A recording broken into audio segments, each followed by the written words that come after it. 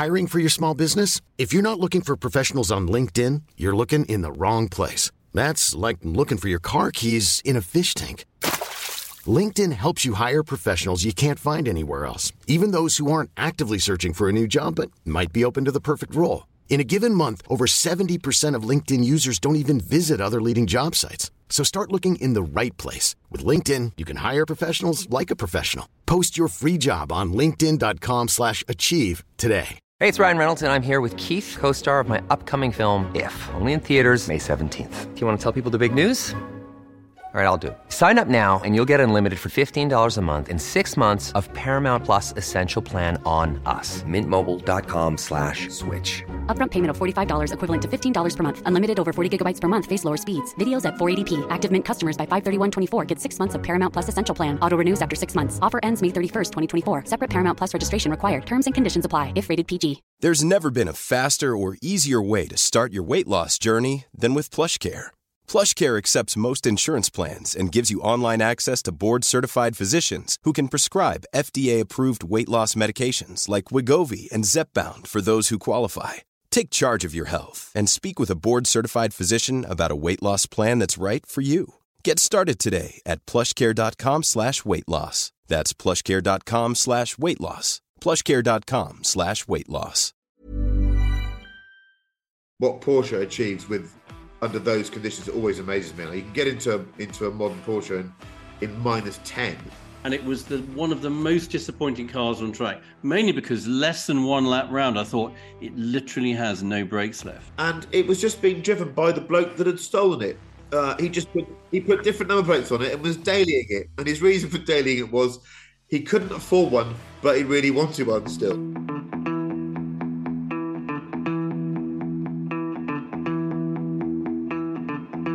Hello and welcome to the Collecting Addicts podcast, episode number 42. The answer to life, the universe, and of course, everything.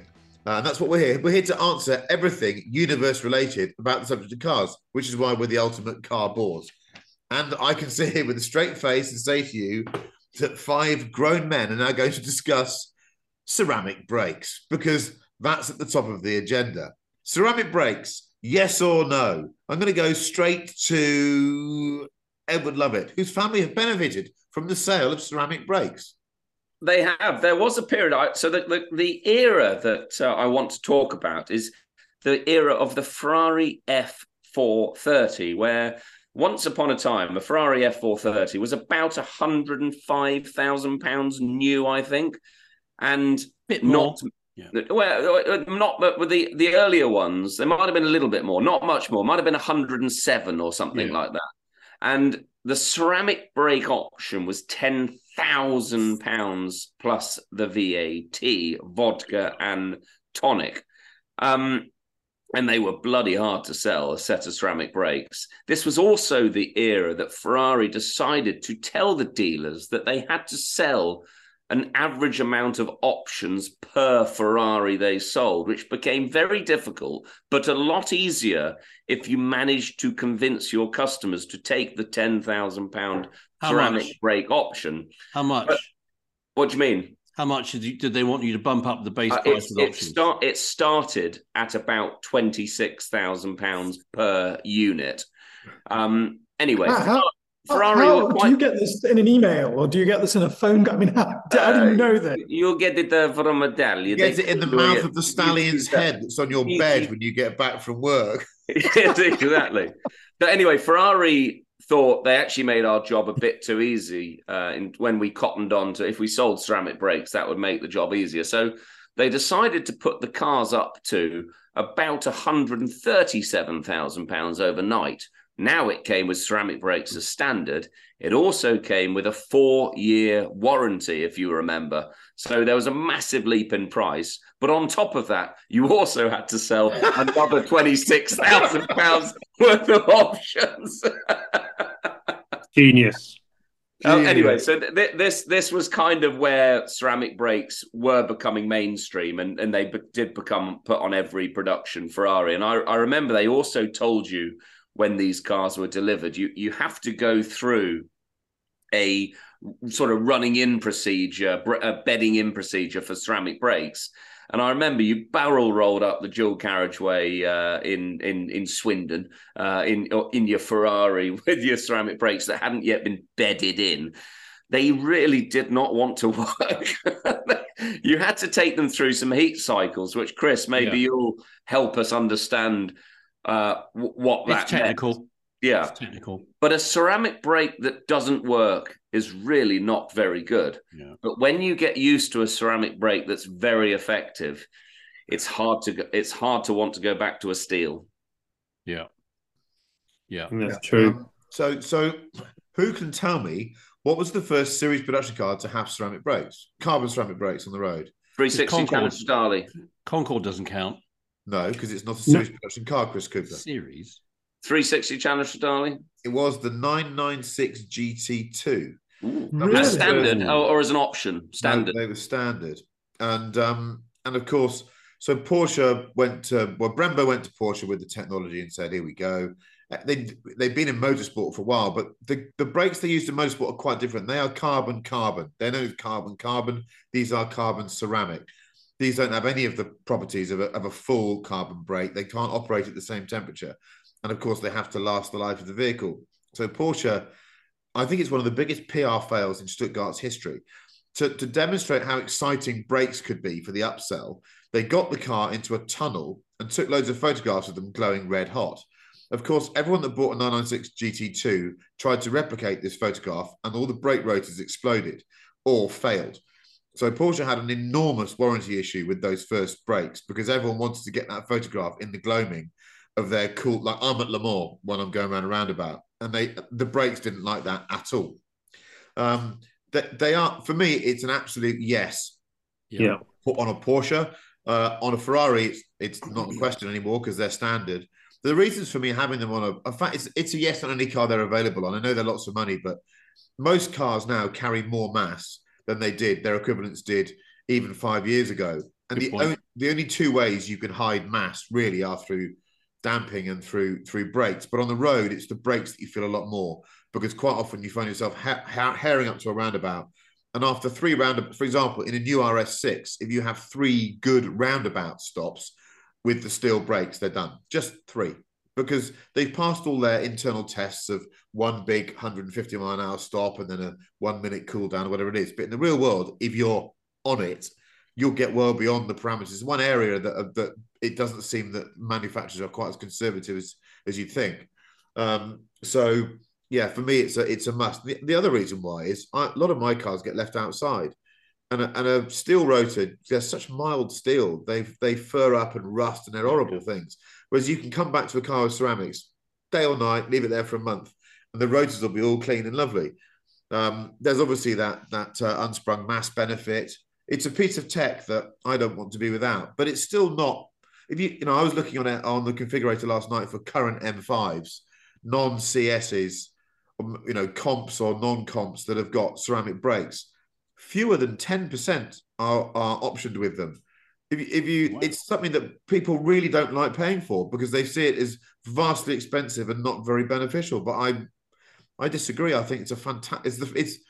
I think it might be the first performance extra I tick on a car. Yeah, and those people on BMW configurators who are not ticking the ceramics, they must be young enough not to remember what standard brakes were like on M cars 15 years ago, which was... Remember that boss, Gerhard Richter, who was a highly amusing man and a real enthusiast. We're down on the V10 M5 launch.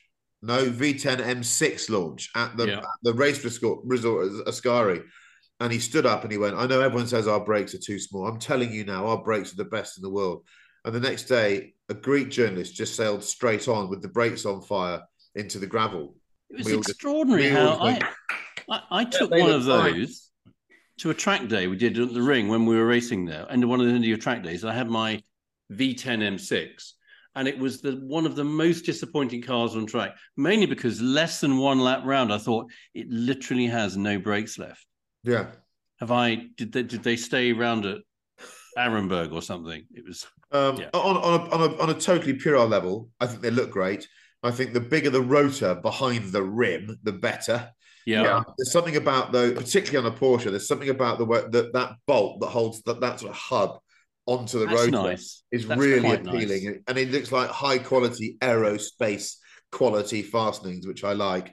And if one were, I'm talking totally hypothetically, if one, for example, were minded to have specified them on a Porsche Panamera Turbo S, just randomly, and took that, it's a lovely sausage, hypothetically, and if one took that further and said, fit some Cup 2 tyres to it as well, and if one was even further minded, hypothetically, to go to a track day at Donington, a Porsche only track day, then one might find you were to humiliate all of the GT3 drivers who thought they were handy. And if that one person struggled, if there was just the odd leaf in their yard that they had to go out and re-clean, it would be helpful, given that one person would want silver rims, not black rims, that it didn't gather too much brake dust as well. Definitely. That would help one, wouldn't it? I'm glad we might talk about this later or next week, depending on how much time we've got, but that is definitely true. My only contribution to this is to ask, do these things, do they throw out tons and tons of brake dust? No, they're the opposite. They don't. I didn't think so. No, they're not too bad. Neil Clifford, would you like to offer us the opinion of, let's say, the committed non-performance driver? Yes, well, I was just considering whether I've actually ever been on it. Certainly not from a driving perspective. Being from Portsmouth I'm glad you clarified that. Portsmouth in the 80s, you were always on lots of things, but certainly not driving very fast roundabouts. On the run? Whatever Chris gets up to. I do specify them, but mainly because I just like the different coloured calipers. It's a sort of... I knew you were going to say that.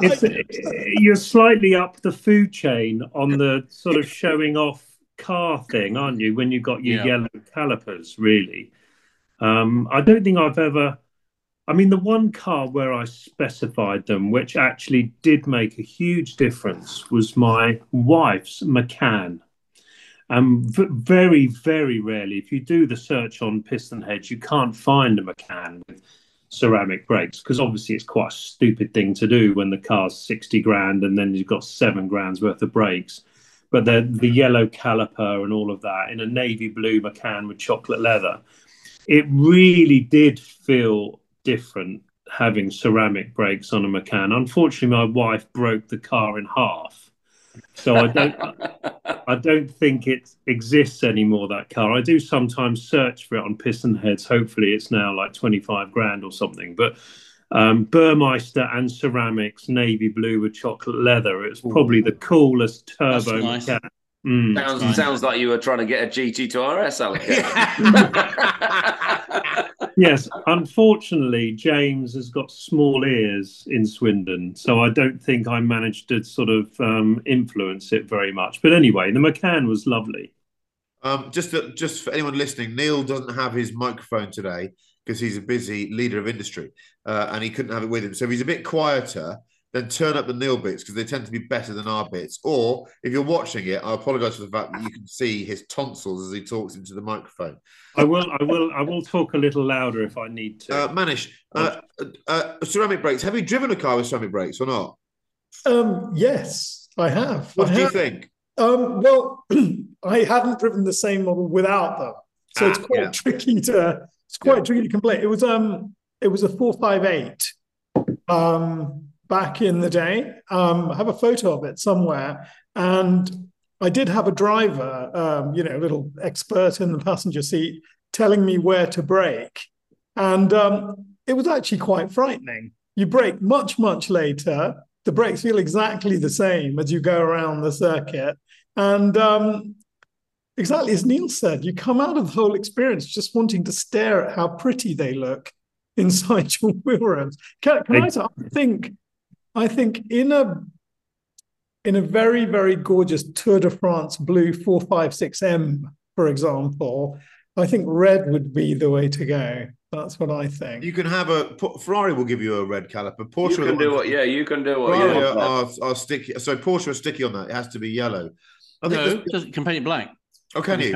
You can have a black now, yeah. Okay. But you can't have a steel brake with a yellow caliper. No. I think that speaking to engineers about this back in the day, and it's fairly obvious comment this, ceramic brakes have fairly obvious properties. You know, there is a range of pad materials that manufacturers can choose, and there's lots of other software stuff that comes with them that's incredibly clever. One of which I'll tell you about in a minute, which is a good geeky story. It's how do you make ceramic brakes work at 2 degrees ambient in the wet? That's where they didn't work. I mean, the worst of this was the McLaren Mercedes SLR.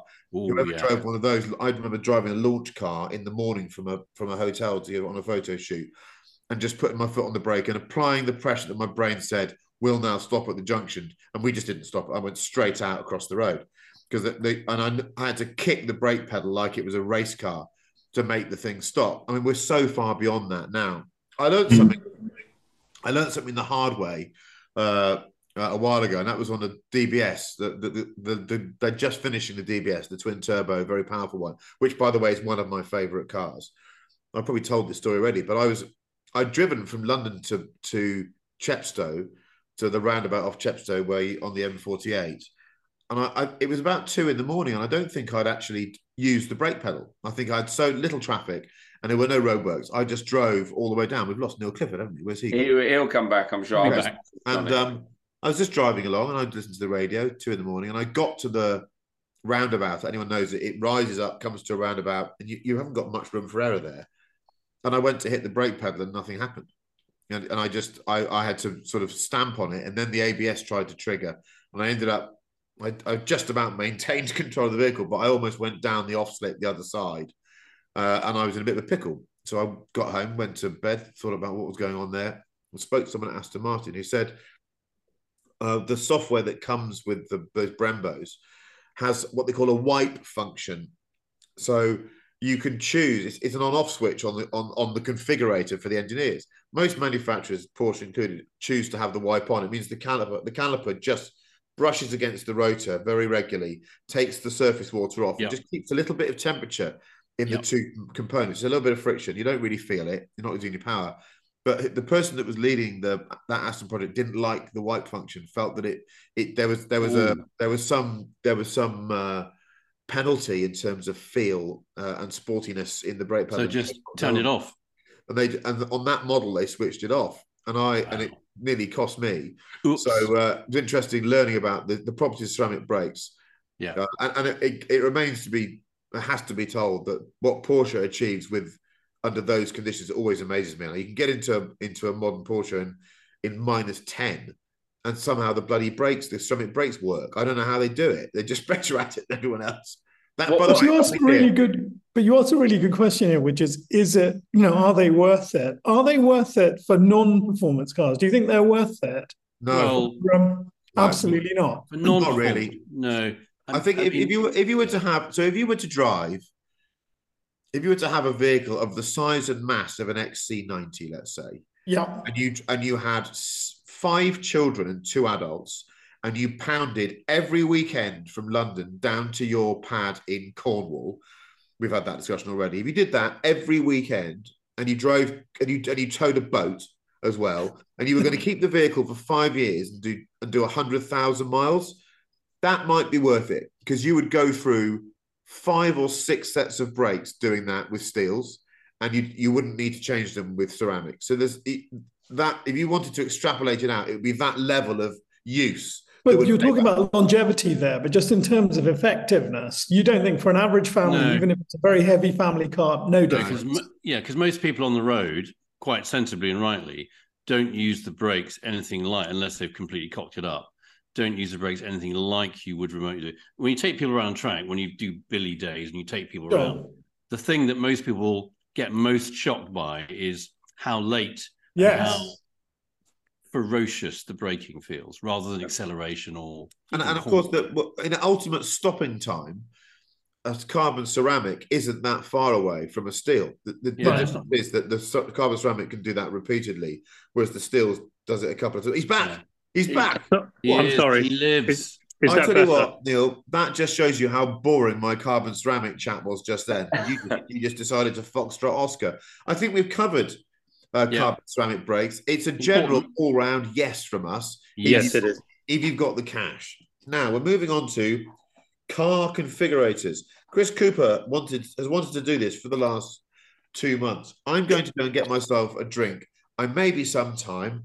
Over to you, Chris Cooper, and the car configurator. I can't remember why I was so enthusiastic to talk about this. And then when Monkey said we're going to talk about configurators, I thought, oh, shit, we've got to talk about configurators. I just think surely everybody loves a configurator, don't they? It's just that vicarious pleasure of, there are 3 things there's probably many more things you can do, but keeping it on message and in scope of this podcast. You can go on collecting cars, which is really good fun. You can look at some classifieds somewhere else, I suppose, if you were interested. Or you can go on a configurator. It's just brilliant. It's just that sort of and the current Porsche configurator, okay, this is niche. Even now you can have the paint to sample. So you can spend a whole evening saying which shade of slightly dark off-colored green does my new 911 look nice in. I mean, who wouldn't love that? So it's that vicarious pleasure of seeing what the different color stitching would look like on the seat or different color wood. And that fantasy of, I've got it. I've got the car. There's nothing like this on the classifieds. May not even be on collecting cars. I can get the clear glass I want, the wheels I want. I can change the color of the wheels. It's my favorite car. And you just, apart from saying, actually, is it possible to spend 170 grand on a Land Rover Defender? Answer, yes, it is. That's the fun bit and the scary bit. Yeah. It's just, my only slight note of caution to configurists is, and some of you may notice this as well, the days when you could literally have, Mercedes were good at this, BMW were good at this, where there were just limitless boxes you could tick of options. Now there are these option packs. Oh, we don't like option packs. The upsell, the awful upsell. We don't like option packs because you can't unpick them. Mercedes started it a while ago. He said, I want to pick the rear headrests. But, yes, if you want to pick the rear headrests, sir, you have to have all these other things over here. The rear headrests are 250 quid. Everything else over here is 17 million pounds. That's a good one, that one, Chris. Yeah, on the Porsche one, that's definitely a pet hate. Also, who names the packs? They're so misleading. The winter pack. Yes, that's true. Why does the car need to be set up for winter? Oh, and the BMW started that with the business pack. The business pack. Executive pack. But I'm a businessman. I need it. It's just reminds me of how offensive those Jaguar model names were 20 years ago when they were struggling to think, what do you call the next J6? Why don't we call it an XJ6 Executive? Executive. No. So I think it was actually aimed at you, Mr. C. Probably. I was only 25 then. So, I mean, aspiration. You weren't 25. Those packs, Chris, was very annoying. If you select on the Porsche configurator, if you want the Heritage pack, so you click that, whatever it is, 16 grand for leather and some stitching. And then you go down a couple of things and you think, I want those wheels. So you click those wheels. And then it comes up with a pop-up box saying, you can no longer have the Heritage pack. Do you want to continue? Well, no, I want the Heritage pack. I'm happy to pay 16 grand, but I want this option as well. Somebody in marketing thought it was a good idea. So the bit I feel a bit worried, particularly with Mercedes and BMW now, is that you basically can only pick the packs. And worse, Jerry, it's you again. Oh. On the Land Rover configurator, some Jerryist or mini Jerry or mini me Jerry has decided there are styles. So here's a style we've chosen for you. No, it's a configurator. I go on and I choose things. I don't want you to tell me what Jerry likes. No. It's probably Tom and Jerry. Configurators Tom and Jerry. It's Tom and Jerry. Can I? I've got to do something. I don't normally intervene. First of all, no, I do normally intervene. It's my fucking job. First of all, I'd like to apologise to anyone that listened to that last 4 minutes because we didn't give our best side there. I have to say, we were there howling at the fact that you had to buy packs of options on new cars. And we need to hear from Neil Clifford, who no doubt has configured more new cars than all of us put together times 10. So, how do you configure? I don't like configurators. I think it's very odd of me not liking configurators, and I understand why Chris would. I think Chris certainly has a more powerful left brain than me. Therefore, he enjoys things like that are all in lovely, neat squares. I do Chris like Wilson. This is not Chris Harris. No, I mean the other Chris Wilson isn't even on the podcast. Oh, sorry, Chris Cooper. Sorry, what are you talking about? I have a more powerful right brain than I do a left brain, and therefore I like humans. I like to talk to people, and I think configurators have made dealerships, brands, and salespeople lazy. So I don't use a configurator. I want to go to the dealership, and I want to sit down with a human being, even if they got small ears. So small ears, yeah, yeah. So do you not find with a configurator? There's a few things here. Configurators remind me that I'm not interested in buying new cars. I'm not so uptight about having it just how I want it. I'd rather buy a used car because I'd rather feel that warm feeling of value or having nicked something that someone's overspec'd for less money. I love that. But the idea of finding a little B8 RS4 that's got $8,000 of ceramics on it that person now can't make another penny out of, I love. I don't really. I also have an issue with configurators that are really good, but only they're a couple of percentage points out on color or accuracy. Yeah, that's rubbish. I've only bought 2 or 3 new cars in the last 15 years. I'd be surprised if I bought another new car, actually. I'm not sure I need to. But I ordered a, what was it? That 992 Touring. That was a new car. That was a bit special. Yeah. And I wanted some colour inside it. And I didn't want to go full Zonderwunsch, 20 grand of shite. You could only have a black interior, really. Or you can have this dark maroon leather. On the configurator, it was maroon. When it turned up, it was the colour of my dog's cock. It was like bright red. And I got used to it quite quickly, but it didn't look like it looked like a sort of burgundy from one of those 928 interiors from the 80s. I did wonder why I went for that because I did look a bit sudden. I know, but it looked burgundy. So the configurator was. I'll give you that. Yeah. So these things are quite funny, though, isn't it? And just something that Neil said, something you've just said. I think it's about men and online shopping. And what's weird about configurators, it should be about the only acceptable form of male online shopping. Because I can't online shop for clothes. Would you do that? I think it's quite tricky because you've got to be able to return them, haven't you? Oh, yeah, you've got to order all the trousers in 15 different colours and then send all of them back but one. No, but I think what Neil was saying about being left and right brained, when we were kids, there were no configurators because computers weren't powerful enough. But what we did have were catalogs.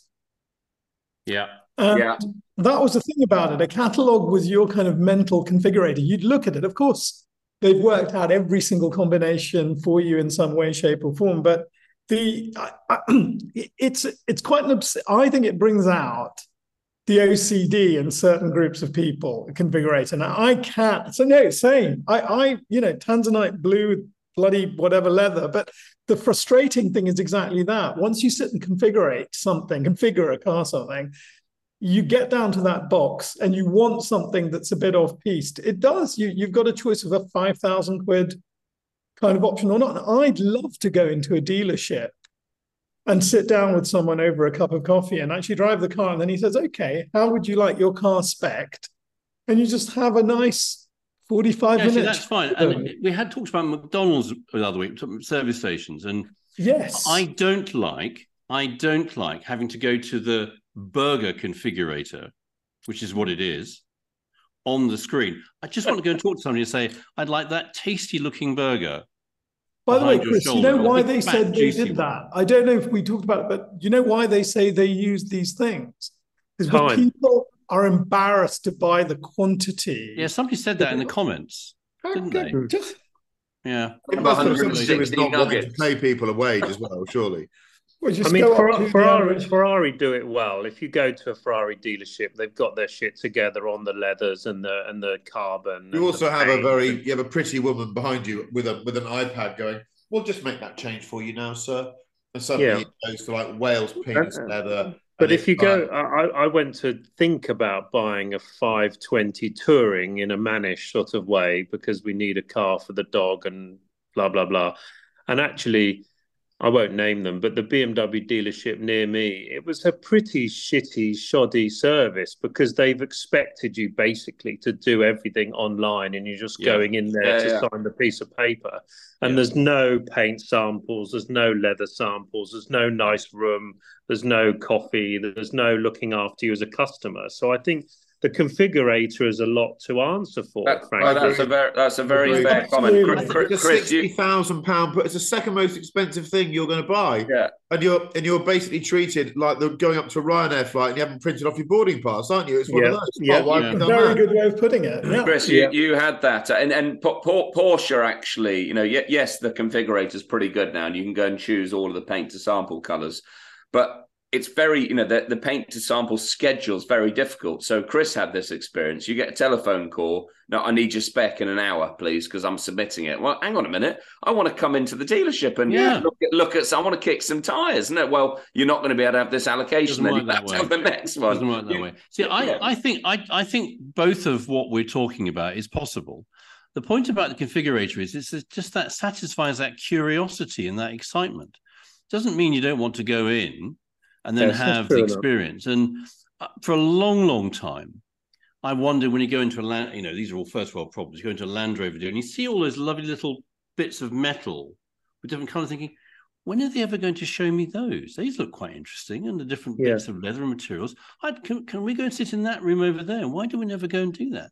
I was always a sucker for a showroom car as well. The times when I was into cars, I like walking into a showroom. I'd have no preconceived idea of what I want, but it would suddenly align itself quite closely with the one that's there because I just wanted one. So, and you'd convince yourself of all kinds of tat that you suddenly liked because there was one in the showroom. I love the idea of the showroom car. I'm now snag an idiot like me. I've been trying to decide how I bring this topic up, and it's something that's on all of our minds, or most of our minds, but we're not brave enough to say anything. But I've found my voice and I'm going to say something. This is a message to all of you out there that feel that you need to go onto a configurator the day a car is launched, specify it, rub it into our fucking noses that you got an allocation and post a picture of it. It ain't cool. Don't do it, especially when I haven't been given an allocation for the car. That is true. We don't like that. We don't like that. Yeah. Be friendly to your other car friends that haven't been given an allocation. I should like them, but I don't. I don't like them. Okay. Moving on. God, we got that out of the way. Thank God. We can revisit that in a year's time. What is your best test drive story? Car test drive story. Manish, how many car test drive stories have you got? I'm not trying to put you on the spot here because I often feel cruel, like I'm picking you out of the back of the class. The boy that hasn't done his homework. So I'm not trying to do that. So I'm trying to be kind. Have you got test drive stories? No, I've got test drive stories, but I've got 4 standard test drive stories, but one which I think is special, and it really is a little off-piste. I had never driven a Ferrari on the road before, and it was about 7 years ago, I drove my first Ferrari on the road, and it is a test drive story. It's a little abstract, but a friend of mine is a bit of a collector, and he has some gorgeous cars, and he keeps them serviced in the Wimbledon area. There's a big dealership there, and he looks after his Ferraris. And we went down. He said, "Look, I know you've never driven a Ferrari on the road." And I said, "Well, how can you know that?" And he said, "Oh, I just know. So today you're going to test drive your first Ferrari on the road.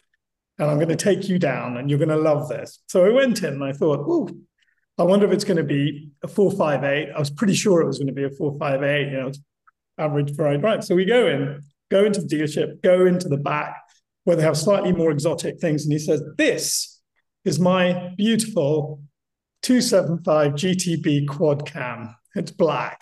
Ooh. And is that the ugly one? Sorry? Is that the ugly one? No, you're getting confused, Chris. Very confused, okay? And he said, "We are going out for a drive in this." And I said, "I'm not doing it." And he said, "Yes, you are. You're going to drive this car." And I said, "I'm really scared of driving this car on a public road." And he said, "I don't care. It's my car. You can do what you want with it, but you are driving this car. I was so nervous. Also, it's left-hand drive, this baby. It was left-hand drive car. So we were out in the Earlsfield area with that well-known place that's great for test driving a Ferrari. Outer Wimbledon. Well, you may know about it. But I've got to say, it was one of the great life experiences. If you've never driven a Ferrari on the road, I've driven 2 on a track at these track days. If you've never driven a Ferrari on the road, to get into a 1966 black 275 GTB quad cam with beautiful red leather inside, just turn the ignition key. I sat in the thing. It felt like an hour. It was probably only 2 minutes just listening to it. Just silly little things like winding the windows down using a proper winder, no electric windows, sitting in there, and also the position of the handbrake. I'll never forget little tiny things like that. And then off we went. This thing went into first, and then it went into second, and it stayed in second. And I realized that I didn't have the bollocks to drive this thing at more than 25 miles an hour. I was so scared I was going to crash something. He said, come on, give it a tiny bit more. Into third. I was just looking at high and mighty Earlsfield. And the thing is, right, you always want, if you you drive a car like that, you want people outside to think, God, that guy is cool, isn't he? Look at him. And I was like this. I was like one of those old grandmas in a burger advert from the 80s in America. Neil, do they still feel quick, the quad cam? Mine's a 2 cam. Or is it? But it still feel quite quick? Yes. Yeah. Yeah. A 4 cam feels properly sorted, but I'm not, and a 2 cam, all of them sorted feel quick. At 32 miles an hour in Earlsfield, it felt quick, okay? Literally. And I remember I just got to a certain point, and I just said, that's enough. I indicated, I pulled over, and I said, thank you, thank you, thank you. Well, does anyone know if they've got a mate that's got a 275 that would let them drive it or not? Hiring for your small business? If you're not looking for professionals on LinkedIn, you're looking in the wrong place. That's like looking for your car keys in a fish tank. LinkedIn helps you hire professionals you can't find anywhere else, even those who aren't actively searching for a new job but might be open to the perfect role. In a given month, over 70% of LinkedIn users don't even visit other leading job sites. So start looking in the right place. With LinkedIn, you can hire professionals like a professional. Post your free job on linkedin.com/achieve today. There's never been a faster or easier way to start your weight loss journey than with PlushCare. PlushCare accepts most insurance plans and gives you online access to board-certified physicians who can prescribe FDA-approved weight loss medications like Wegovy and Zepbound for those who qualify. Take charge of your health and speak with a board-certified physician about a weight loss plan that's right for you. Get started today at plushcare.com/weight loss. That's plushcare.com/weight loss. plushcare.com/weight loss. Anyone not watching this will see all of us looking at Mr. Clifford. Right, so car test drive story, Neil Clifford. I don't even. You must have 1,000. No, I haven't. I never do a test drive. What? Interesting. Seriously, I was thinking, shit. What am I going to say here? Because I've not exactly bought 1 or 2 cars in my lifetime, like an idiot that I am. A very authentic addict, one could say. But I was thinking I'm going to have to lie. Don't lie. Because, of course, I don't lie because it's a very rude thing to do. Yeah. I don't do test drives. You either want the car or you don't, right? You've read all the magazines. You're quite right. You've read everything. It's just you're wasting your own time. You're wasting the salespeople's time. Don't dick around. Just buy the fucking thing. Also, to confirm your point, Neil, and this is shameful, in my youth, I've been so bought into buying a particular car. I've driven to the other side of the country or Scotland or something. When I've got there, even though I've test driven it and it's on square wheels and feels like shit, I buy it because I decided I was going to buy it. So I need this. I've decided I'm going to buy it. I've got all the evidence that I shouldn't buy it. I'd bought it anyway. If I know I'm going to, I bought it anyway. I don't need to test drive. What are you going to do? Drive? You've decided. Yeah. I think test drive people, they just waste people's time. I love it. It's up there with the tyres. Tyres, they're just shit. So here's a test drive story for you. About 2000 and end of 2008, early 2009, end of 2008, car values went down in this country faster than any time before or since. Once Lehman Brothers went under and we hit that immediate recession, you could buy stuff very, very cheaply. The irony being that actually 2 months later, what you bought had doubled in value because no new cars had been sold and the motor trade needed to pay for stock. When they were cheap, a garage called Dick Lovett, whose Ferrari franchise has been run by someone called Edward Lovett, phoned me and said, we're trying to lubricate a deal to stitch someone into whatever it was, but we need to get out of their E39 M5 that had done about 58,000 miles. So I bought it. I think I paid £9,000 or £10,000 for it. And it was just probably the best value car I've ever bought. Here it is. You might remember I did a video on teaching me how to drift in it. Yeah, remember that one? Yes. And that was the car. Anyhow, fast forward a year. We've had lots of fun with it, but it's time to move it on. So it goes to a friend, a guy that had a garage nearby me, near Chepstow, called Chris Clinkert, who might listen to this. I don't know. Clinkard Cars. Clinkard Cars. And no, it's not Clinkard. It's not Clinkard. A different one. It is now Clinkard, and he's Parva Cars. Yeah. Parva Cars, and he's now up on the A40 near Ross on Wye.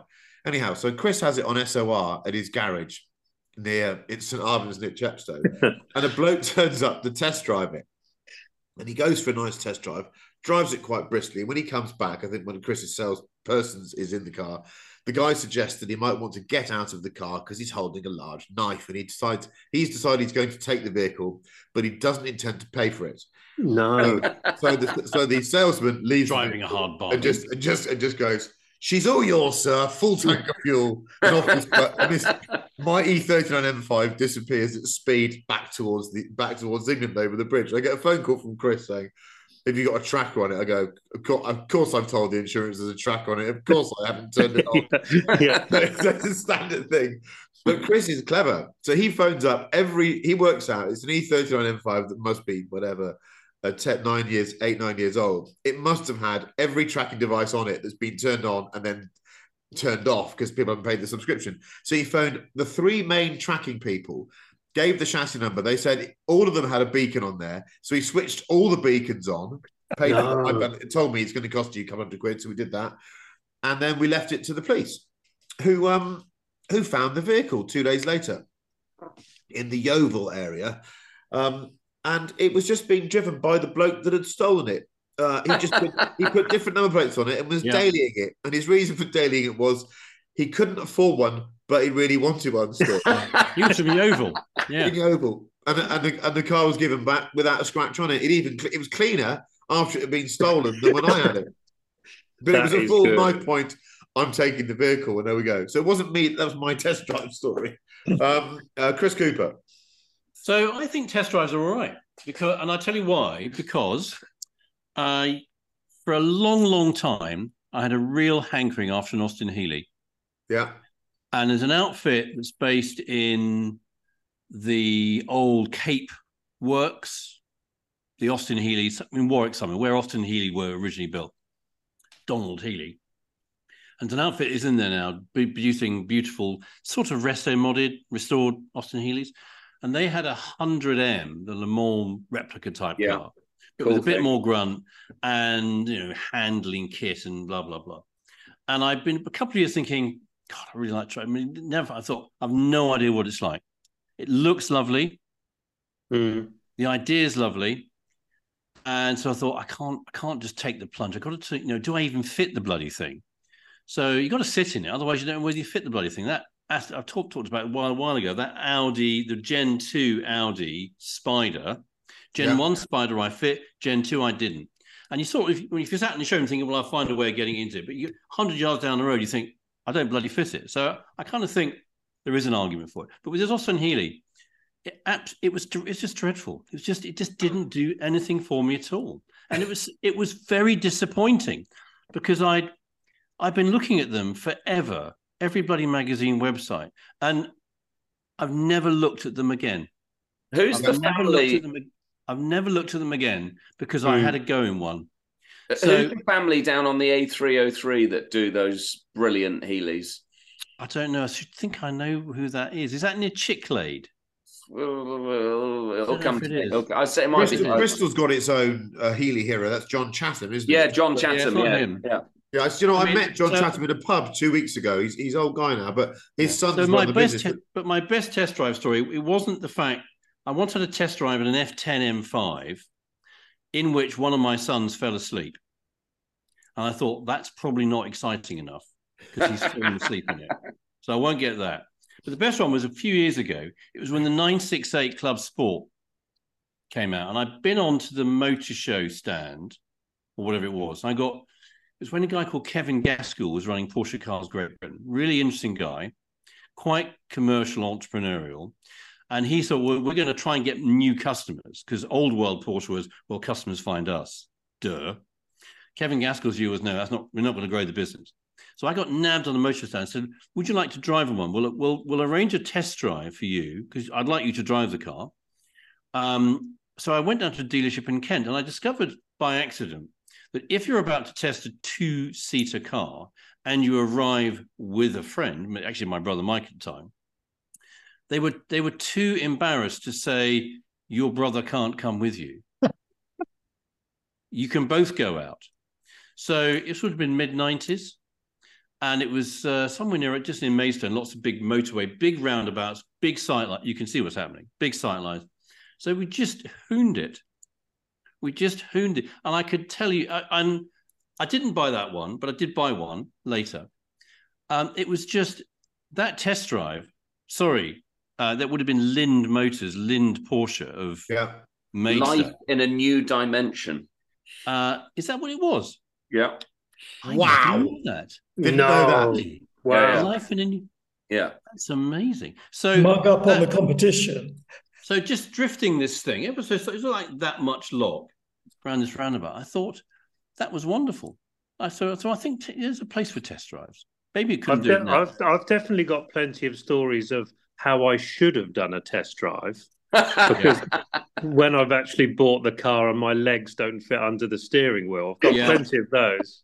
Yeah. Tell you one thing I used to do, and I'm very glad I did. I'm not as anti-test drives as Neil said. I think sometimes when I've just got the dog with the bone, I want the car, I won't allow a test drive to dissuade me from the obvious. But there are times when I have discovered things about cars that I couldn't live with, or that they were just so disappointing, even I couldn't offset them against my need to own that vehicle. What I would do when I was testing cars is if I thought something wasn't quite right, I'd go and drive a normal one. And more often than not, it just exposed how hooky the car industry was with their test cars. And I've written about that extensively. I want to bore people, but I remember being given an Octavia VRS when they first came out. And in fifth gear, it had roll-on acceleration like a cocking Bentley. It was ridiculous. It was so torquey. So what's he got? Oh, he's got tea. I think going to show. That was Finley. I think going to show us. Sorry, Finley. About the I was just about. F10 you fell asleep in. Yeah. I was about to just show. I thought you were going to show us a mounted picture of Finley. So I went down to the local Skoda dealer in the VRS that I'd been given to test, and I had a stopwatch from work, and I went out on the dual carriageway in the test car and did 50 to 70 in fifth gear, and I did it in their demo car, and it was not even in the same time zone. So it just confirmed the test car was bent. I'd always try and get a go in let's say a certain Italian brand as well. I'd go and test drive their cars because I wanted to confirm it was all a bit wrong. But when I was younger, I used to love blagging test drives, get a shirt on, have a shave, go in there with some bullshit story. The phrase that Chris uses, getting on the motor show stand. Do you remember they used to have they'd have the special the rope across, get behind the rope, walk in, suddenly your public school accent would come out. You'd try and tell them some cock and bull that you're in a market for a 993 turbo. And they'd go, what car do you drive now? And I can remember this perfect pattern. I was with a mate of mine who has an impish sense of humour. And he said, what car do you now drive now? I was about to say E36 M3, and my mate went 106 XSI. That's a better answer. And they invited me to leave the stand. Short-sighted. Someone on Friday, just talking about test drive, he tried to convince me not to get this 456M. He said, "Oh, you haven't driven one." I said, "Well, I don't think I'll be driving him." No, they're going to go wrong. You won't fit. There's no room in the back. I mean, gave me a whole long, makes me want to buy one so much more. There's a 456 manual live on the website now, Manish. Go and have a look. Yeah. It's in blue Sierra, the only car built in that colour. It's one of one. It's not a modificato, though. No, not a modificato. Edward, what's your favourite test drive story? And it can't be the one where you put me in a car with a celebrity who crashed with me in it as he was having the test drive. No, that's one of them. We've not cleared that with the lawyers yet. I could talk about a McLaren F1, which also involved you, but I'll leave that one for another day. We don't need that one. I think the test drive stories are probably not my stories. They're probably the stories of my customers. And as a salesman, I always wanted to make sure the customer knew exactly what the car could do. So there he is, chubby cheeks there. There's Monkey in the McLaren F1. I'm sure it had seatbelts in it. That was taken by the Swindon police force. So I always drove the customers first when I took them for a test drive, which was probably a stupid thing to do because I set a very bad example of what I would expect. We're very lucky in Swindon because I'm not sure if anyone's aware, but Swindon's one of the only places in the world outside of Germany where they actually have an autobahn in the town. And there's an autobahn that goes from the Ferrari dealership to the motorway. There's no speed limit up there. Yes, you can do whatever you want. Yeah. It's quite effective. And I like to just show about 30 seconds after leaving the dealership what the speed capabilities were of the car. The aerial atom always caught them by surprise, I think, because it also drifted beautifully around the roundabouts. And a 996 GT2. I don't think we can get busted for this, Chris, can we? Because this limitations means this is fictional. This is fictional. But yeah, I like to do that. But I was thinking about a test drive that I had, and there is one that I remember in a very fond way. And it was my first experience driving this. Which is a 1974 3-litre RSR, sorry. And I drove this car in the hills above Monaco. We went -3 stories underground. And there was this guy in Monaco who was starting to deal in with these cars. I'm not sure all of them were straight. Some of them were a bit hooky. I think this one was legit. And this was a car that was sold new to the UK, and it was 30,000 kilometers, totally original. Shit. And we went up the hill, I can't remember the town, just the village. Well, they filmed the Ronin car chase round. Yeah. But that car, when you get into a car and you drive it for the first time, and it surprises you. It's how fast it is, how visceral it is. And to do it in that environment, that's the car that I don't think I'll ever forget, both being a passenger in and driving. He scared the life out of me when I drove it, paying me back for all of the test drives I'd done. And as soon as I got in it and started driving him, I think I scared the life out of him in about 30 seconds as well. Sometimes the brief exposure in a test drive can leave a more powerful impression because it's gone. It's not going to be repeated. I often realize that when I always give people are riding nice cars. If I've got a test car or something as a kid or an adult that wants to have a go, if I've got a minute, I'll say, come down the road. And I always think that must linger. That must be like a glass of, Petrus is only special if you have it now and again, isn't it? I think there is something powerful about brief exposure to cars that we all have to acknowledge. Yeah, that's totally right. And I remember there was one other area of test driving that all these car companies got involved in, especially the Lovett family, which was the corporate golf day. It was another chance to get sort of more exposure to a car because the DP whoever would bring a nice new M car or a Porsche and you'd drive together to the golf day. So when the when the E90 M5 was new, E60 M5, the V10 bugger, there was a nice blue demonstrator at Dick Lovett. And Edward decided to take myself and a bloke who I'd not met before, who I bumped into not long ago, not a few years ago, to this golf day at Bowood House. Great golf course, Bowood. So we go to the golf course. Edward drives there in what Murray Walker would describe as a spirited manner. And let's just say the other residents of Wiltshire were well aware that there was a bloke in an M5 wanting to get somewhere on time. Great noise, though. When we got to the golf course, they had this amazing lineup of Scotty Cameron putters. They had the full range of Scotty Camerons. Anyone who plays golf knows these are beautiful putters. And we could just putt away. And I'm not that talkative, as you know, with people I don't know. And this guy comes up to me and he's wanting to talk. And I'm thinking, oh, God, here we go. What do you want to talk about? And he's just putting. And he just says, can you drive home, please?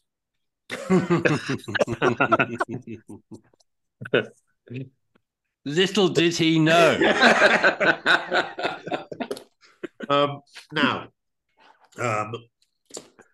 there was a Formula One race at the weekend in Las Vegas. It wasn't in a car park. However, it was perhaps the most controversial Formula One event of the last 5 years, I think. Yeah. No, actually, okay, Lewis versus Max maybe, but this has garnered a lot of negative press. The outcome probably wasn't what people expected. Manish, kick us off. So I think you're spot on. There are two parts to this, aren't there? There's what happens on track when it eventually sort of happened, and there was all the build-up before. And I have to say, I was very mildly skeptical, and the skepticism hit an absolute height. Does anyone know the name of the guy who does those driver announcements? I mean, you must have seen. The guy that does the boxing. The Lennox Lewis. He's the guy that does he's the let's get ready to rumble. He's not the same as the boxer guy. If you saw, was it not the boxer guy? No, not the boxing guy. No, it was the boxing guy. It was a boxing guy. Oh, he is a boxing guy, isn't he? Yeah, but there's that skinny grey-haired guy that does the boxing. Yeah. All right, him. No. So, but there's a wonderful, wonderful little clip. I mean, if you saw Sergio Perez comes up and he goes, and 3 times reigning winner, like that, right in Sergio's face, and Sergio stands there and goes, where am I meant to go? Where am I meant to go? Speak now? What do I do now? No one knows what to do. And it was just one of those moments. It was just so cringeable. You thought, oh no, I don't really understand what this is all about. But I got up for the race. And I think about these night races is that they are a bit of a muchness in terms of how you can film them. So if you're in Saudi Arabia or Singapore or Las Vegas, because of the way the track has to be illuminated, cameras are not like your retina. Cameras can't see a sort of hotel casino sign in exactly the same way that they can see a bright track. And so they set the apertures on these cameras, the exposure on the cameras, obviously for the on-track action. And if a camera's low, it's what you have is a track. You have these steel walls, which are basically, the mesh on the side, the mesh fences on the side, and maybe you can make out something apart from this sort of incredible sphere. So when I watched the qualifying, I was sitting there thinking, well, this could just be any other race. It could be any of those. There wasn't anything particularly Vegas about the race. And then the high shots, which show you're in Las Vegas, again, if you turn the exposure up so that you can see the strip, for example, the actual track just looks like a day-glow toothpaste tube. I mean, it's just so bright, so you can't see the cars. And I was thinking, well, how special is this? And what I would say is that then seeing Max Verstappen's 2-minute, very thoughtful sort of interview on the percentage of race versus percentage of show, I was thinking, but I have to say, I thought the race was absolutely cracking because we had no grip. We had the street circuit where they were doing 200 miles an hour. Yes.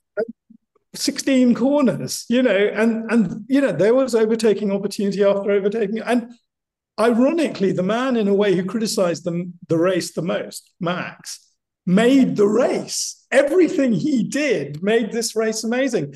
By even that first maneuver into Leclerc, forcing him off, that suddenly generates a bit of a race.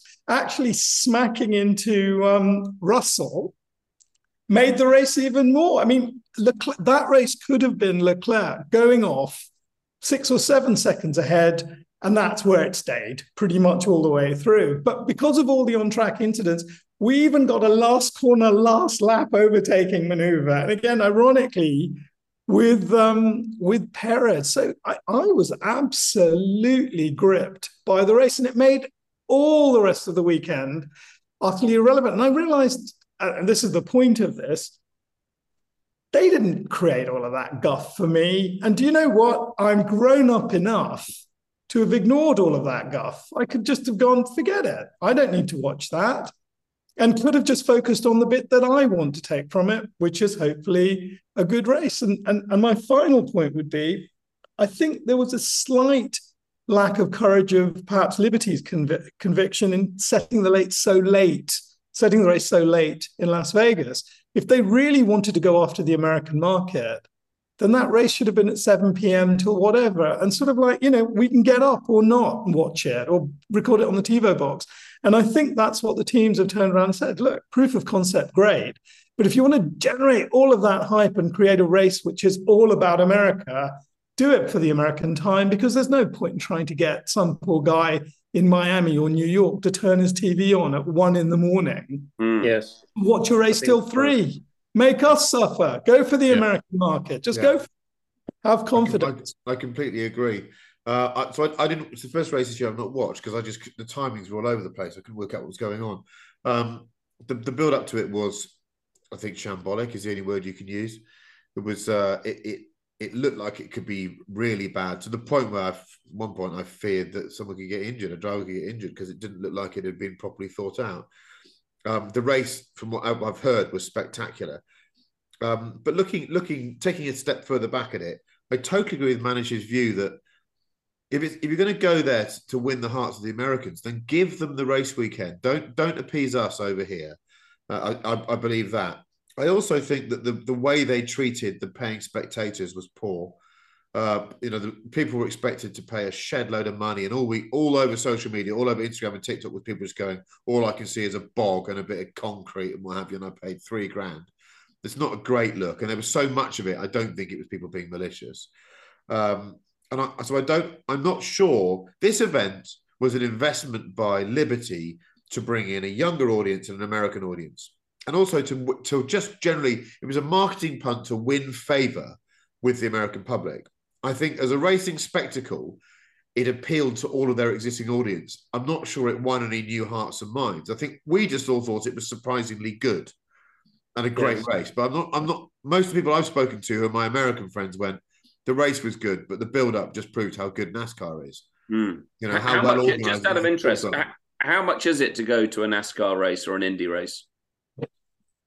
Indy won't be that. I mean, Indy can't fill the grandstands. They have to give tickets away. Yeah.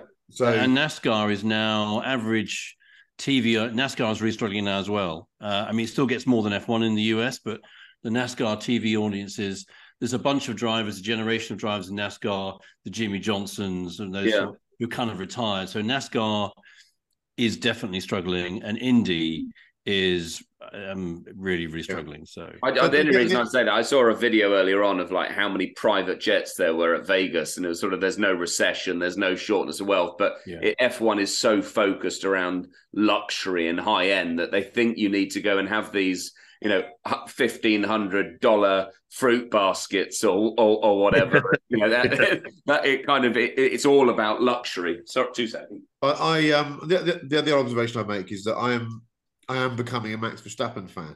Oh yes. I've now realised that I like 92% of Max. The 8% I don't like is when he comes into contact with other drivers, and the assumption is that unless they get out of the way or become invisible, they're at fault. Basically, in a 50-50 contact position, I find his utterances quite difficult at times because I don't think he ever sees the other side.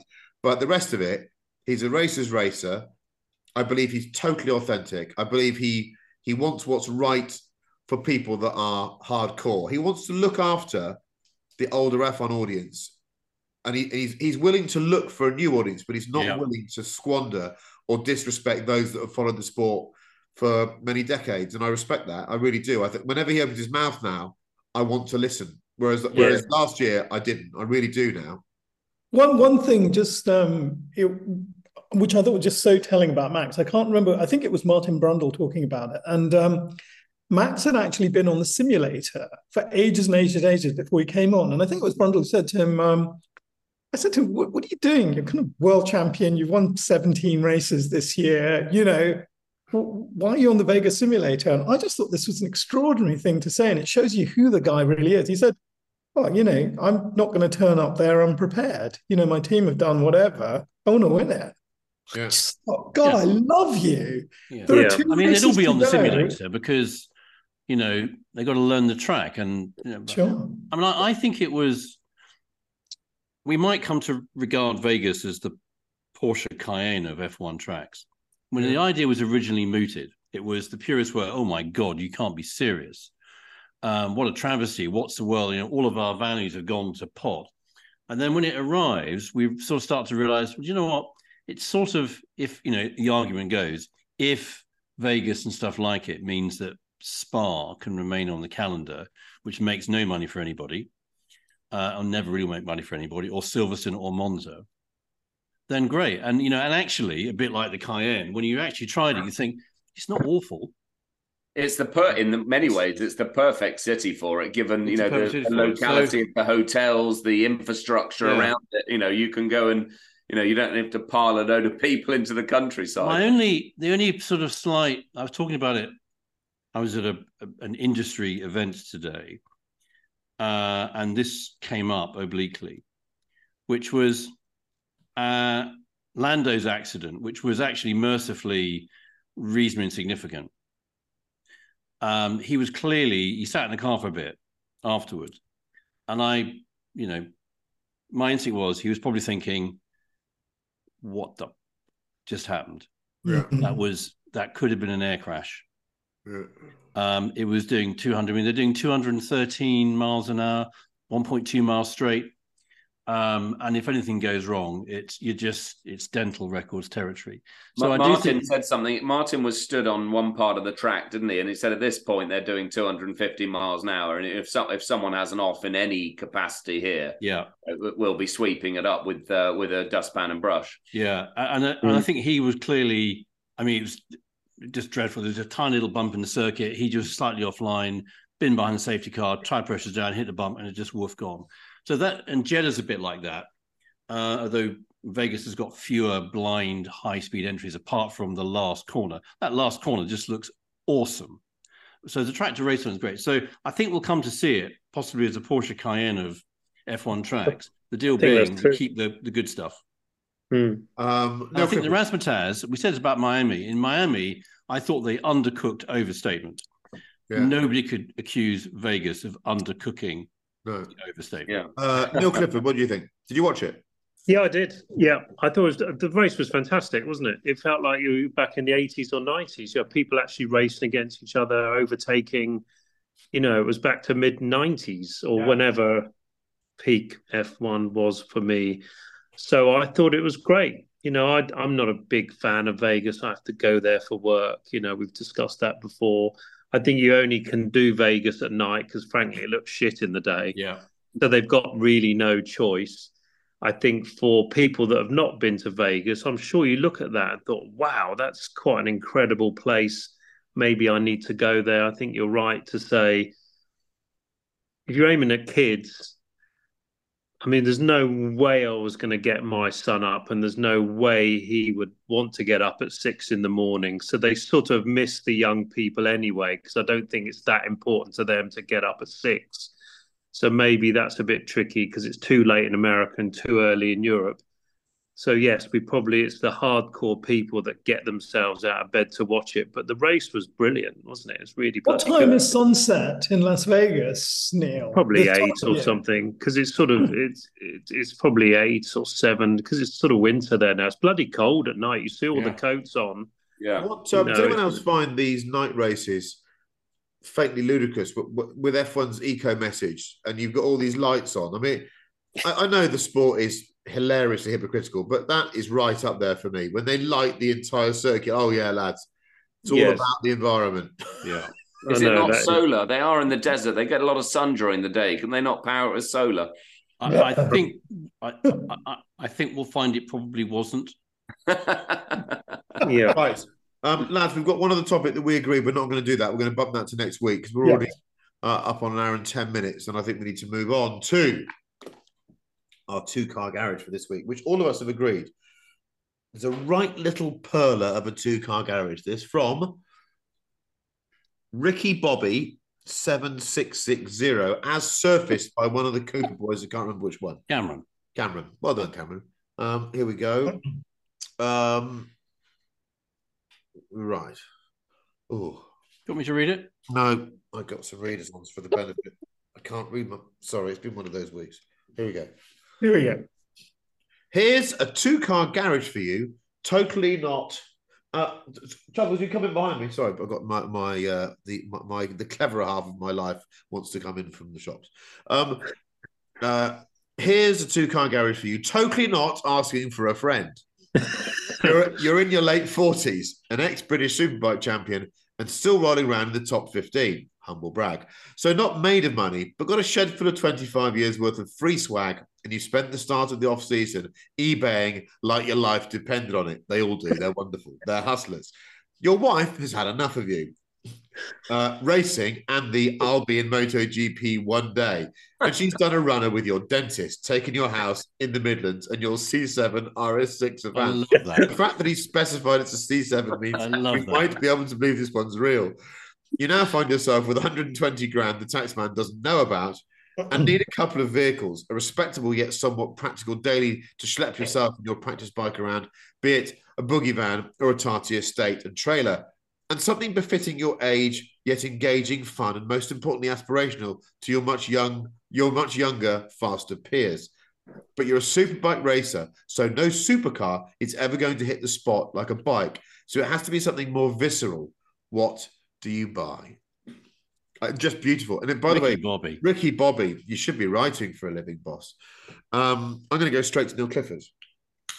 Well, I think it's a brilliant two-car garage. I'm going to do the most neutral, vanilla, plain run-around thing that I can possibly name. Actually, one of them came up earlier, and I don't know much about these cars, be it that I'm sure they're brilliant, actually. The Skoda Octavia. Yeah.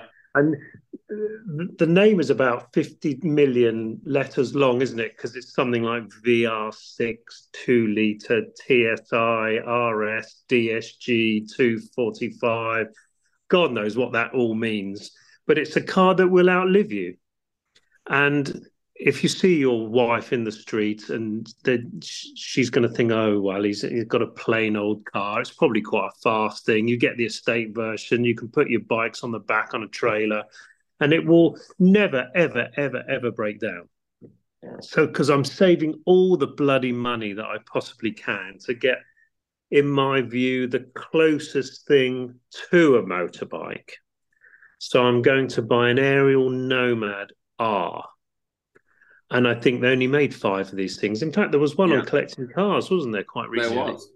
And this is the vehicle that was built as an off-road buggy, then converted to be a road car. Yeah. And it's got everything on it. The supercharger, that special bloody gearbox thing, whatever they're called. It's got that. I had one of these things, only did 800 miles in it, and I got rid of it mainly because Edward Lovett copied my specification. But that's another conversation that we had. But actually, he's going to love a Nomad. And there's only 5 of these things. They're about 100 grand. They're silly money, be it that they're probably 70 or 80 grand now. But the closest thing to a motorbike probably would be that. And you'd have extreme joy. You can take your new, younger, better-looking girlfriend that you've got in it as well. So you can go away for the weekend. You can get a little roof on it. No heater, but you get the little TomTom sat nav. Bloody brilliant things. So that's what I would buy. Manish, what are you going for? Oh, can you hear me, Manish? What would you go for? Okay, here we go. Sorry, just I actually thought since he was approaching middle age and he did want to bike a little bit, I had a quick look at luxury off-grid sprinters, the Mercedes-Benz sprinters, and some of the kind of bits and pieces people have done.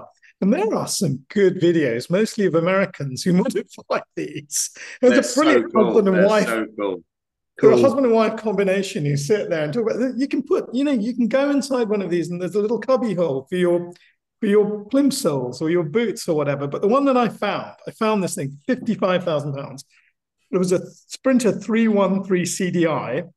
It's got all the stuff that you would have. You'd have your bed, and you've got your little tube gas burner and a sink and a loo and a shower. But this one, the back of it had been modified thus. Nice. Yeah. Oh, yeah. Yeah. A lot of that stuff on Insta. Yeah. Looks like a marijuana farm, sort of. But yeah, it's got little. It could be. You put your bikes in. It's got little. He's a biker. I thought £55,000, and that leaves me £65,000. Now I went onto a rival website. At the beginning, this sounds boring, but you'll see why a biker might want to buy this. So there was a 2016 Corvette C7. It was £70,000, and it was reduced to £65,000 for Black Friday.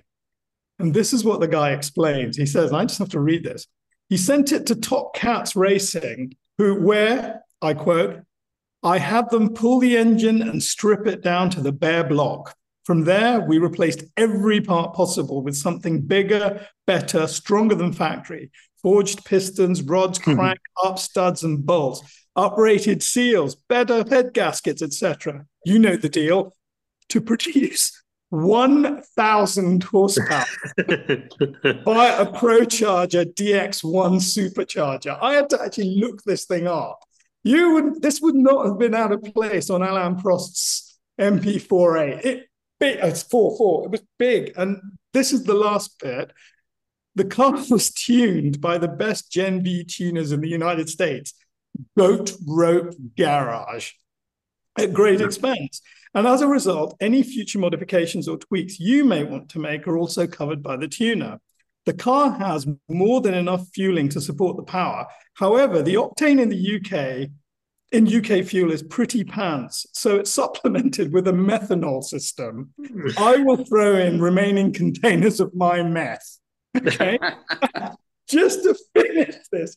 We don't like back windows that are coloured in, but look at that. You get the stuff. America. Yeah. I think that's good. £65,000, 120,000 quid. I think all the kids are going to be looking at me in my 1,000 horsepower meth-powered Corvette. Top Cats. That's a guy called Warren Gilbert runs that. I used to race against him in Caterhams. It's been Top Cats Racing. Edward Lovett, 2-car garage, please. So Neil went for, the first car I thought about was an Atom, and then I reread it and I thought he didn't want something because nothing is going to perform like a motorbike. So I've tried to go slightly different to that. But anyway, the car to get the bike around, I've gone for a Grand Cherokee SRT 10. Oh, good. A Trackhawk supercharger of 707 brake horsepower. Yeah. I don't know how much they were on. I was on the plane. I didn't have any Wi-Fi, so that set me back. However much it set me back, and with the change, however much I've got left, I decided to buy an NSX because I think that's sort of a car that would probably leave a bit of intrigue with my friends. Why have you gone NSX? Take the keys, go have a few laps. You'll know why in a moment. Go and have one lap before the brakes fail and enjoy the steering while you do. Go and do one lap. Okay. Yeah. Chris Cooper. So I think Neil's sort of I was very similar lines to you, Neil. And it's a bit of a cliche, but, you'd often argue that a Caterham is the one car bikes look at, but it can't be any Caterham. So there's one that another bloke I used to race with, Luke Stevens, he's got a business called Team Leos. On his website right now is a Caterham CSR with, I think it's probably a 2.3 Duratec engine, 330 horsepower in a Caterham. What are you supposed to do with that? That's just terrifying. Plus, it's got all the kit. SADEV, Geartronics, if you know, you know. So basically an automatic gearbox with paddle shift, so clutches up and down shift, 330 horsepower.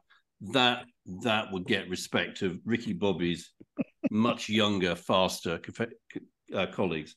I think you'd also got to have a 530 diesel estate and a Brian James trailer to put your Caterham in and your bikes and Ricky Bobby 7660. Well, your race shuttle is going to put you out of budget straight away, isn't it? Because Chris Cooper's got a lovely race shuttle, right? And I saw some. He didn't see this. I saw some lovely trailer envy.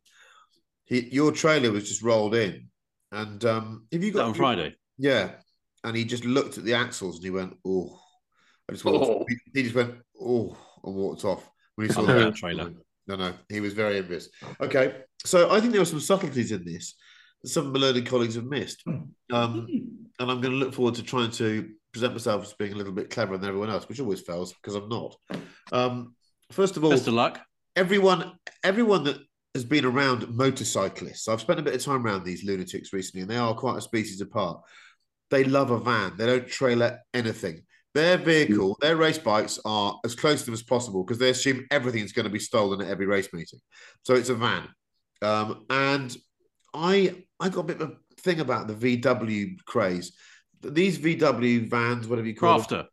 Crafters, even the little ones. The Crafters are different. The Crafters are different beasts. It's a big van. You don't need something that big. No, you can get slightly smaller. But keep going. But the normal, what we'd call a transporter caravelli thing, they're not very good to drive. If you get out of one of those and drive a Transit, it's much nicer to drive the Transit. So I'd just have a daggy Transit, 15, 20 grand's worth. Try and find one that's got aircon, which is very difficult because most fleet owners in this country are so mean they won't put air conditioning in their vehicles. You try finding a decent van with aircon, just not possible. So that's what I have that. And I think when it comes to the car, most bike riders, rightly so, are totally unimpressed by the acceleration of a road car. So don't go down that route. You're never going to give them anything. And also don't try and replicate the bike experience. If you do the Isle of Man TT or you're racing superbikes, frankly, any car is going to feel a little bit juvenile. So I'm going to go for, because I've seen this with bike riders do love a 911 turbo. So many of them secretly have got a little 911 turbo stashed away because it gives them enough speed, but they like the engineering and they like the fact it's not too big.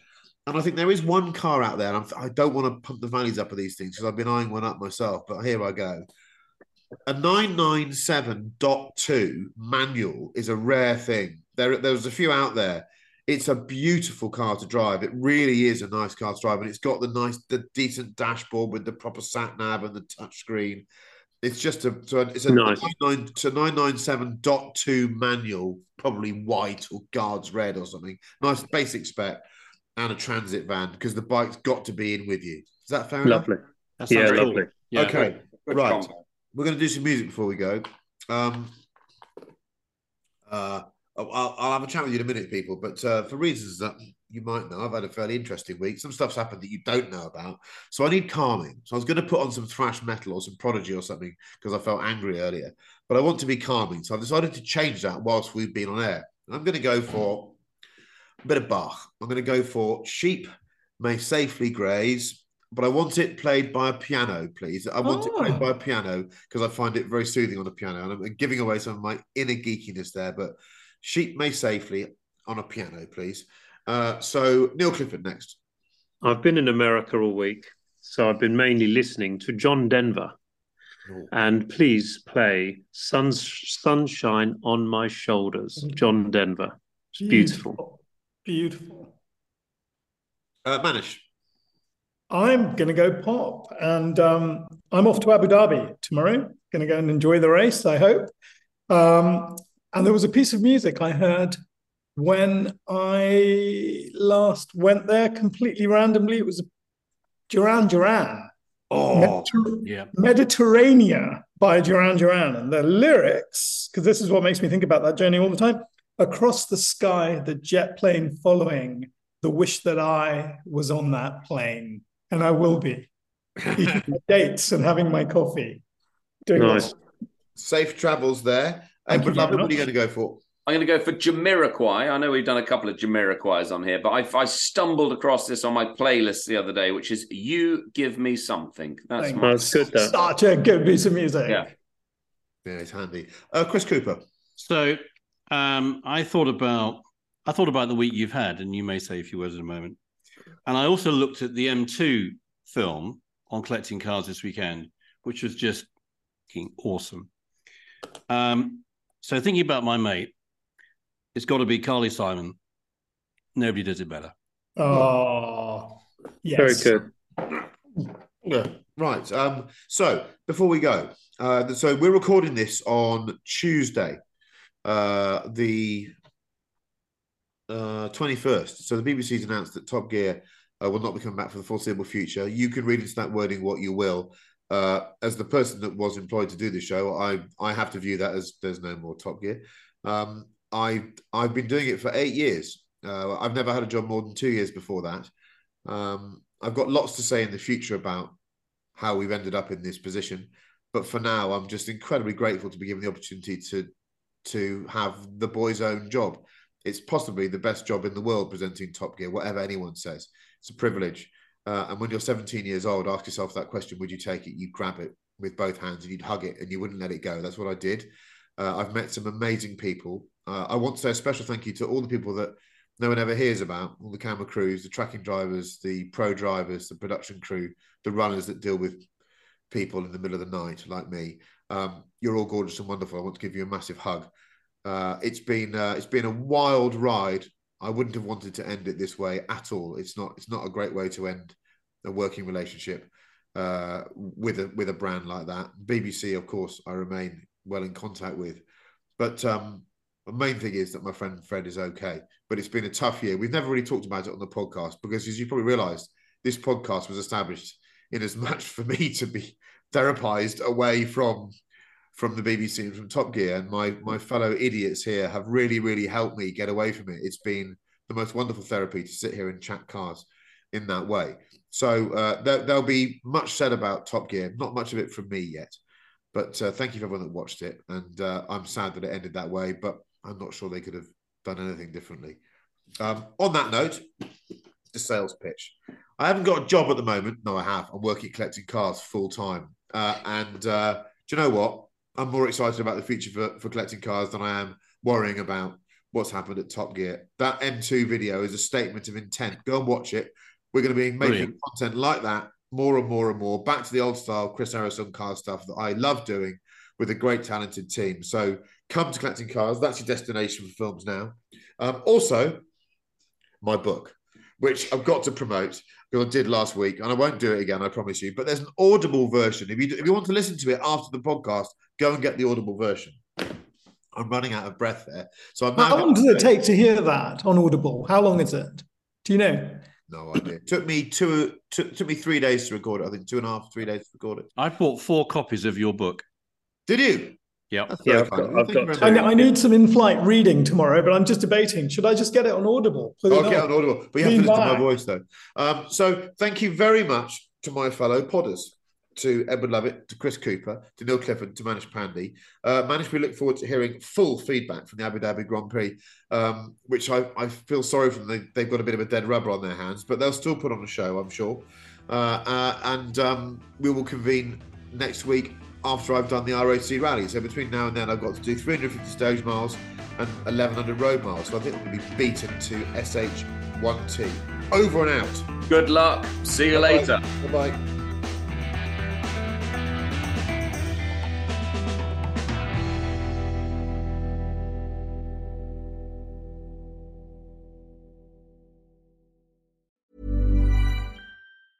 Even when we're on a budget, we still deserve nice things. Quince is a place to scoop up stunning high-end goods for 50 to 80% less than similar brands. They have buttery soft cashmere sweaters starting at $50, luxurious Italian leather bags, and so much more. Plus, Quince only works with factories that use safe, ethical, and responsible manufacturing.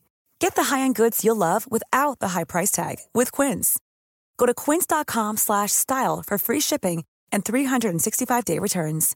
Imagine the softest sheets you've ever felt. Now imagine them getting even softer over time. That's what you'll feel with Boll & Branch's organic cotton sheets. In a recent customer survey, 96% replied that Boll & Branch sheets get softer with every wash. Start getting your best night's sleep in these sheets that get softer and softer for years to come. Try their sheets with a 30-night guarantee. Plus, get 15% off your first order at bollandbranch.com. Code BUTTERY. Exclusions apply. See site for details.